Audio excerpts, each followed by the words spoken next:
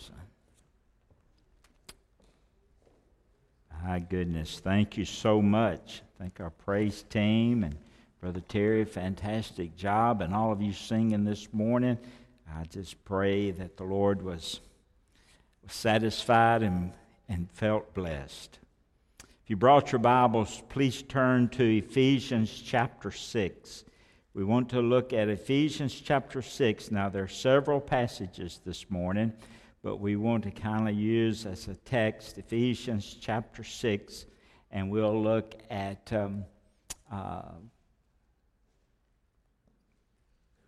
let's see. I've got listed as a text there, and we'll read it next. 1 John 3, verse 8. Let's start with 1 John 3, 8. That way I won't throw Miss Chris off. I want to share with you a sermon this morning I've entitled, Jesus Defeats Satan Through Death. Jesus defeats Satan through death. And we'll look at 1 John 3, verse 8 as our text. He who sins is of the devil, for the devil has sinned from the beginning. For this purpose the Son of God was manifested, that he might destroy the works of the devil. Now look at that again. He who sins is of the devil. Now I shared Wednesday night about the children of God. Their father is God, but the devil has his children, and they're the children of Satan.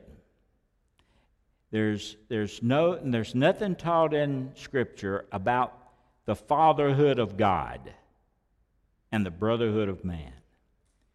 We become children of God when we trust Jesus Christ to be our Lord and Savior. He said it this way, as many as received him, to them he gave the power to become the sons of God, even to them that believe on his name. And then you have the children of the devil. In 1 John 3, verse 8, he who sins is of the devil. So they're fathers of the devil. Now, we're all creations of God, but we're not all children of God. Only those who've placed faith in Christ Jesus are children of God. And so if you're here this morning and you're a believer, you've trusted Christ, you are a child of God. Your Father is holy God. But if you rejected Christ, then your father is the devil. Now that's something to think about. And so John says that he who sins is of the devil, for the devil has sinned from the beginning. And then the C part of that verse says this, for this purpose the Son of God was manifested, that he might destroy the works of the devil. Let's have a prayer. Heavenly Father, thank you for an opportunity we've had to come and to worship, now to open your word. Help me as I share your word. Give me the words to say, the right spirit to say them. Give me clarity of thought. Give me recall. Thank you for an opportunity to share another day your word. Speak to our hearts this morning. May we be doers of your word and not just simply hearers. And we make this prayer in Jesus' name. Amen. So today I want to continue our sermon series on spiritual war. And I want you to remember this. This is a fact that there is a spiritual war between God's kingdom and Satan's kingdom. And the war is a battle for the souls of mankind. Therefore, the war affects the believer and also affects the non-believer. It affects the saved. It affects the lost. And Jesus said in John 10, verse 10, listen, the thief, that's the devil, the thief comes to steal, to kill, and to destroy. That's his purpose. He comes to steal, to kill, and to destroy. But Jesus said, I have come that they may have life, and they may have it more abundantly. So the point is, regardless if you are a believer or not, you have a target on your back, and the devil has taken aim at you. Now, he's coming to seek and to kill those that he might destroy. The Christian, he'll never destroy us, he'll never kill us spiritually, but he will physically if we're not careful. And so he's coming to steal, to kill, and destroy. But Jesus comes that we might have life. So the devil hates God. The devil hates you. The devil hates me. And he wants to rob. He wants to steal. He wants to kill. He wants us to be thrown into hell just to get back at God. See, all of this is about his hatred toward God. Now, in Ephesians chapter 6, verse 10, the Bible says this, "Finally, brethren, be strong in the Lord and in the power of his might." Be strong in the Lord and in the power. Be strong in dynamo. That's the Greek word. Be strong in the Lord. So the question is this, as a believer, are you strong in the Lord? Are you strong in the Lord? Just because you've been a Christian for 10 or 15 or 20 or 30 or 40, maybe 50 years or longer, just because you've been a Christian that long doesn't mean that you're a strong Christian. Paul says, be strong in the Lord. I hear people, and I have people say to me from time to time, I'm a Christian, but I'm not a strong Christian. They'll say to me, well, that person's a Christian, but they're not a strong Christian. Well, why aren't you a strong Christian? Why aren't you a strong Christian? On the other hand, new Christians are not necessarily weak Christians. I know a lot of new Christians that are stronger than seasoned Christians. So just because you're a new Christian, don't think that you cannot be strong in the Lord. I believe most new Christians are stronger in the Lord than a lot of seasoned Christians. Here's the point. Being a strong Christian has nothing to do with how long you've been a Christian. Has nothing to do with how long you've been saved. And so our strength is derived from God. It's not derived from ourselves. And so Ephesians 10 verse 12, he says we're to be strong in the Lord. And then he ends that verse, and in the power of his might. In the power of his might. So the point is we're to be strong in his mighty power. And listen, God makes the same mighty strength available to us as he had when he raised Jesus Christ from the dead.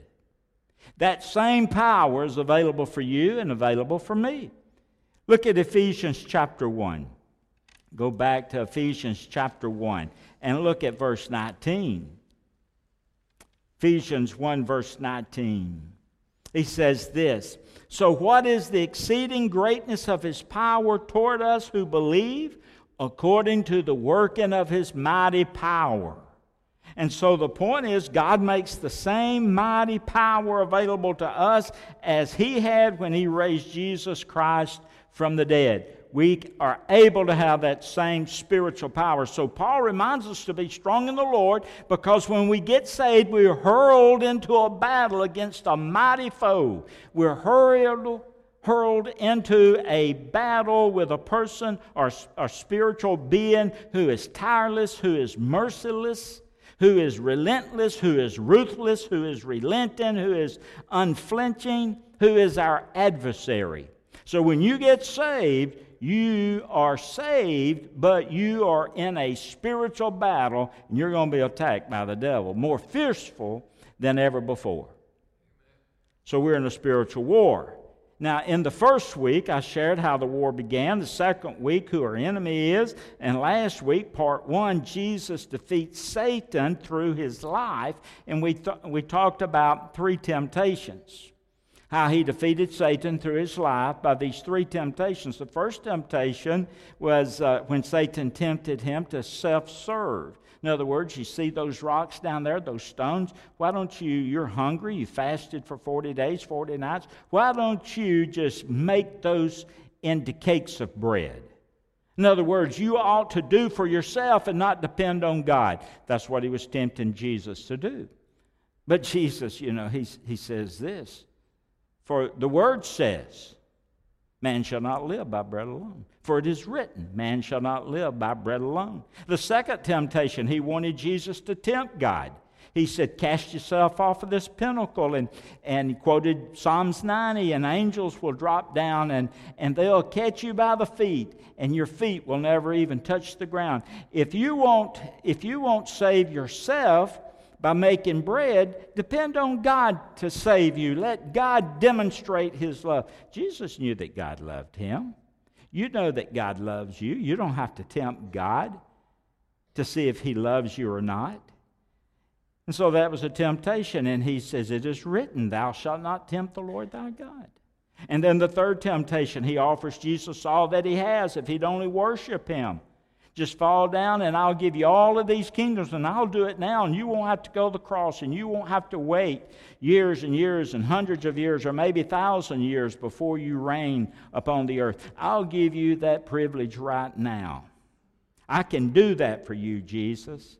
And however, each time Jesus said, it is written. And so He relied on the Word of God to do the will of God. And he sent Satan away. He says, get away, Satan. Go away. And so Jesus defeats Satan with His life. And so today we want to see real quick how Jesus defeats Satan through His death. And that's 1 John 3, verse 8. Look at that again if you will, and I want you to notice that. How He manifested Himself. 1 John 3, verse 8. He says that He came to manifest Himself in a special way. He said in 1 John 3, verse 8, he who sins is of the devil, for the devil has sinned from the beginning. For the purpose of the Son of God was manifested, that He might destroy the works of the devil. Let's think about that for a moment. For the purpose the Son of God was manifested. What purpose was Jesus manifested? To destroy the works of the devil. Now, once again, you have a contrast between good and evil and righteousness and unrighteousness. And remember, sin didn't begin on earth. Sin began in heaven. It had its source not with Adam and Eve, but with Lucifer, this anointed cherub, this son of the morning, this perfect angel that God created, as we know as Satan today. And I like what John Phillips said. And thinking about sin didn't begin on earth, but it began in heaven. John Phillips in his commentary said this. He said, sin was imported to our planet. It was introduced to our world. Years ago, an alien, an invader, was cast down to earth, full of hate, full of envy, and he was able to graft sin into the human soul. Sin didn't begin on earth. Sin began in heaven. That's why Lucifer was cast out of heaven to earth, because he rebelled against God. He that committeth sin, the Bible says, is of the devil. However, Jesus came to do what? To destroy the works of the devil. The word destroy there means to loose. It means to dissolve. It means to demolish. And so the word is used kind of like in breaking up a vessel when it's shipwrecked. In Acts chapter 27, verse 1, you have that word used when Paul was shipwrecked. It was broke into pieces. So the point is, Lucifer came here and wreaked havoc, but God is going to smash all of his works into pieces. He's going to destroy what he's done here on earth and what he's doing here on earth. And he's chosen Jesus Christ to be the one to do it. And that's what that's how he manifested himself, is to destroy the works of the devil. Now listen, Christ didn't come just to kind of slow the devil down, but he came to destroy the devil. Satan was going to do everything in his power to prevent Jesus from destroying his power and his kingdom here on earth. And so Satan had this plan. What was his plan?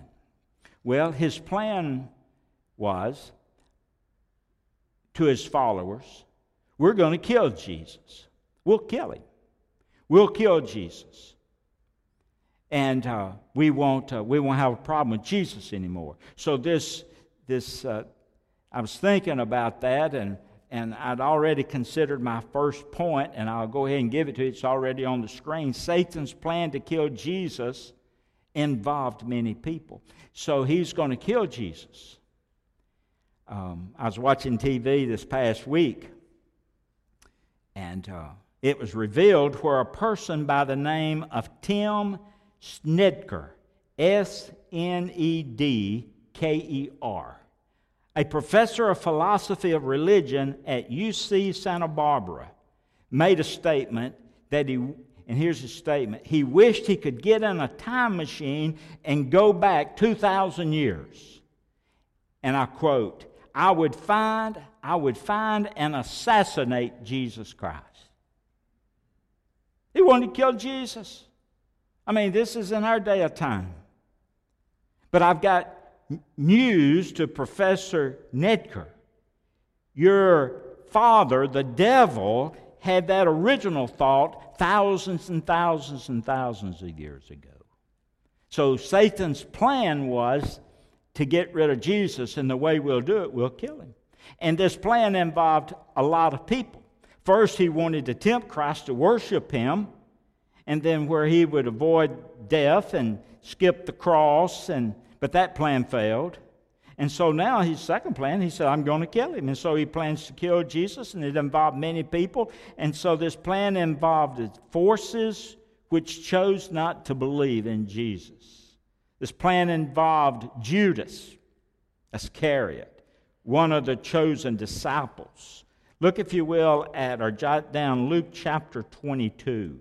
Luke chapter 22, and we'll look at verse 3 and 4. Luke 22, verse 3. Then Satan entered Judas. That's interesting. Satan entered Judas, surnamed Iscariot, who was numbered among the 12. Verse 4. So he went his way and conferred with the chief priests, the captains, how he might betray him to them.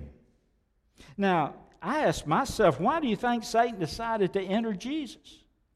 I mean, why didn't Satan just say to Judas, we need you to bring Jesus to us? But he entered Jesus. Some scholars believe that the plan was so horrible that Satan had to empower him to make sure that the plan would actually take place, to make sure that Judas would do what Satan wanted him to do. He entered Judas. The point is, Satan used Judas. And then Satan used religious leaders. He used the chief priest. He used the captain of the temple guards. He used the Pharisees. He used the Sadducees. He used the scribes. He used these other people. Look, if you will, at Luke 22. Back Luke 22, verse 52. Luke 22, verse 52. Then Jesus said to the chief priests, captains of the temple, the elders who come to him, have you come out against a robber with swords and clubs? When I was with you daily in the temple, you did not try to seize me.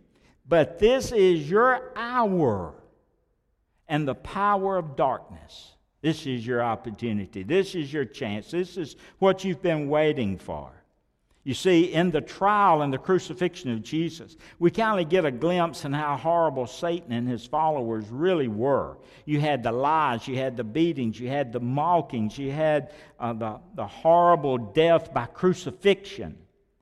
And it all demonstrates Satan's total rebellion against God. Can you imagine how much Satan hated and hates God?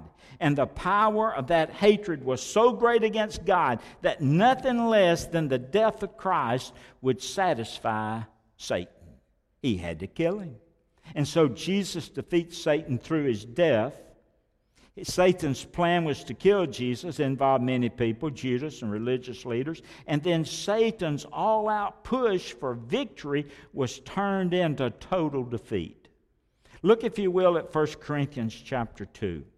1 Corinthians chapter 2, and we'll look at verse 7 and 8. He says this, he says, but we speak the wisdom of God in a mystery, the hidden wisdom which God ordained before the ages of glory. God has a hidden mystery of wisdom, never been revealed. Verse 8, which none of the rulers of this age knew. For had they known, they would not have crucified the Lord of glory. Now here's a mystery. This is a mystery of wisdom, and God's kept it from everyone. But if they had known it, they would have not have crucified Jesus. Now what's the mystery? What is that secret wisdom? What was the wisdom? What did God know that Satan and his forces did not know? And if they knew, they would never attempted to crucify. You see, God's secret wisdom was the gospel. That's what his wisdom was. Satan and his followers did not know that the death of Christ and his resurrection would be God's way of forgiving man of man's sins and reassuring man that Satan's control over mankind would be gone forever. That was a mystery. That was the gospel.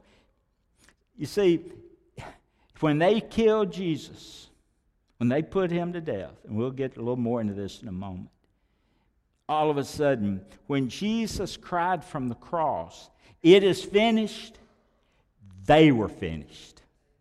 The moment he says, "It is finished," everything necessary for man to be restored in a true fellowship with me, a spiritual fellowship, spiritual relationship with me, has been completed. If they had known that would have taken place, they would have never killed Jesus.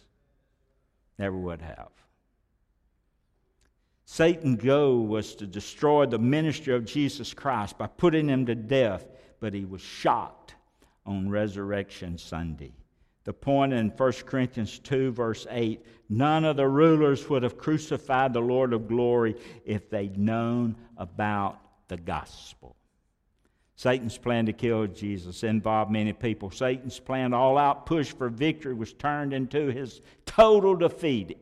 He was ended primarily on that day. Not done away with, but his power was destroyed.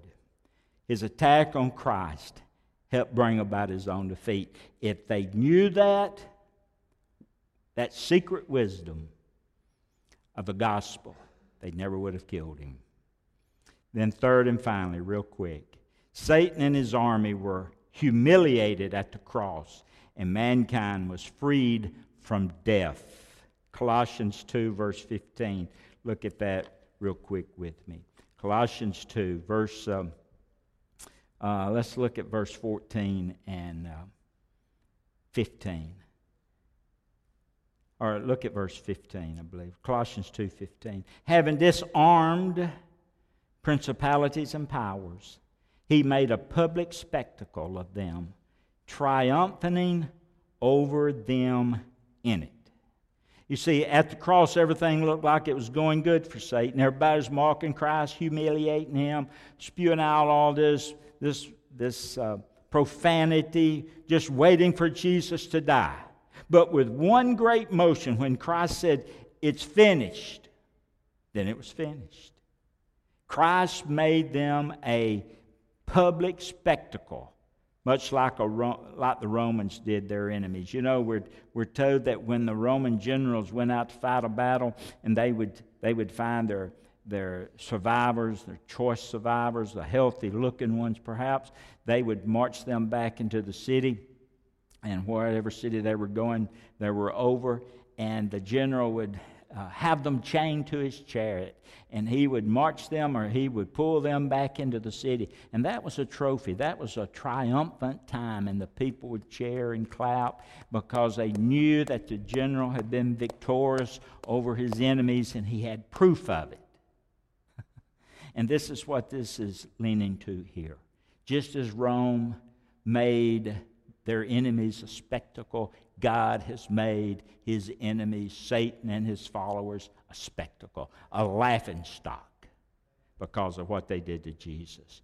Satan had deceived the world into believing that his forces were undefeatable. Mankind had come under his power due to sin. But when Christ died on the cross, he broke Satan's power. He took Satan and his forces captive. His victory was complete, triumphing over them by the cross. by the cross. Today, my friend, listen, you don't have to be imprisoned by Satan. You don't have to be imprisoned by the power of Satan. If you'll just turn to the one conqueror who is full of power and full of truth, you can escape that power that Satan has over you today.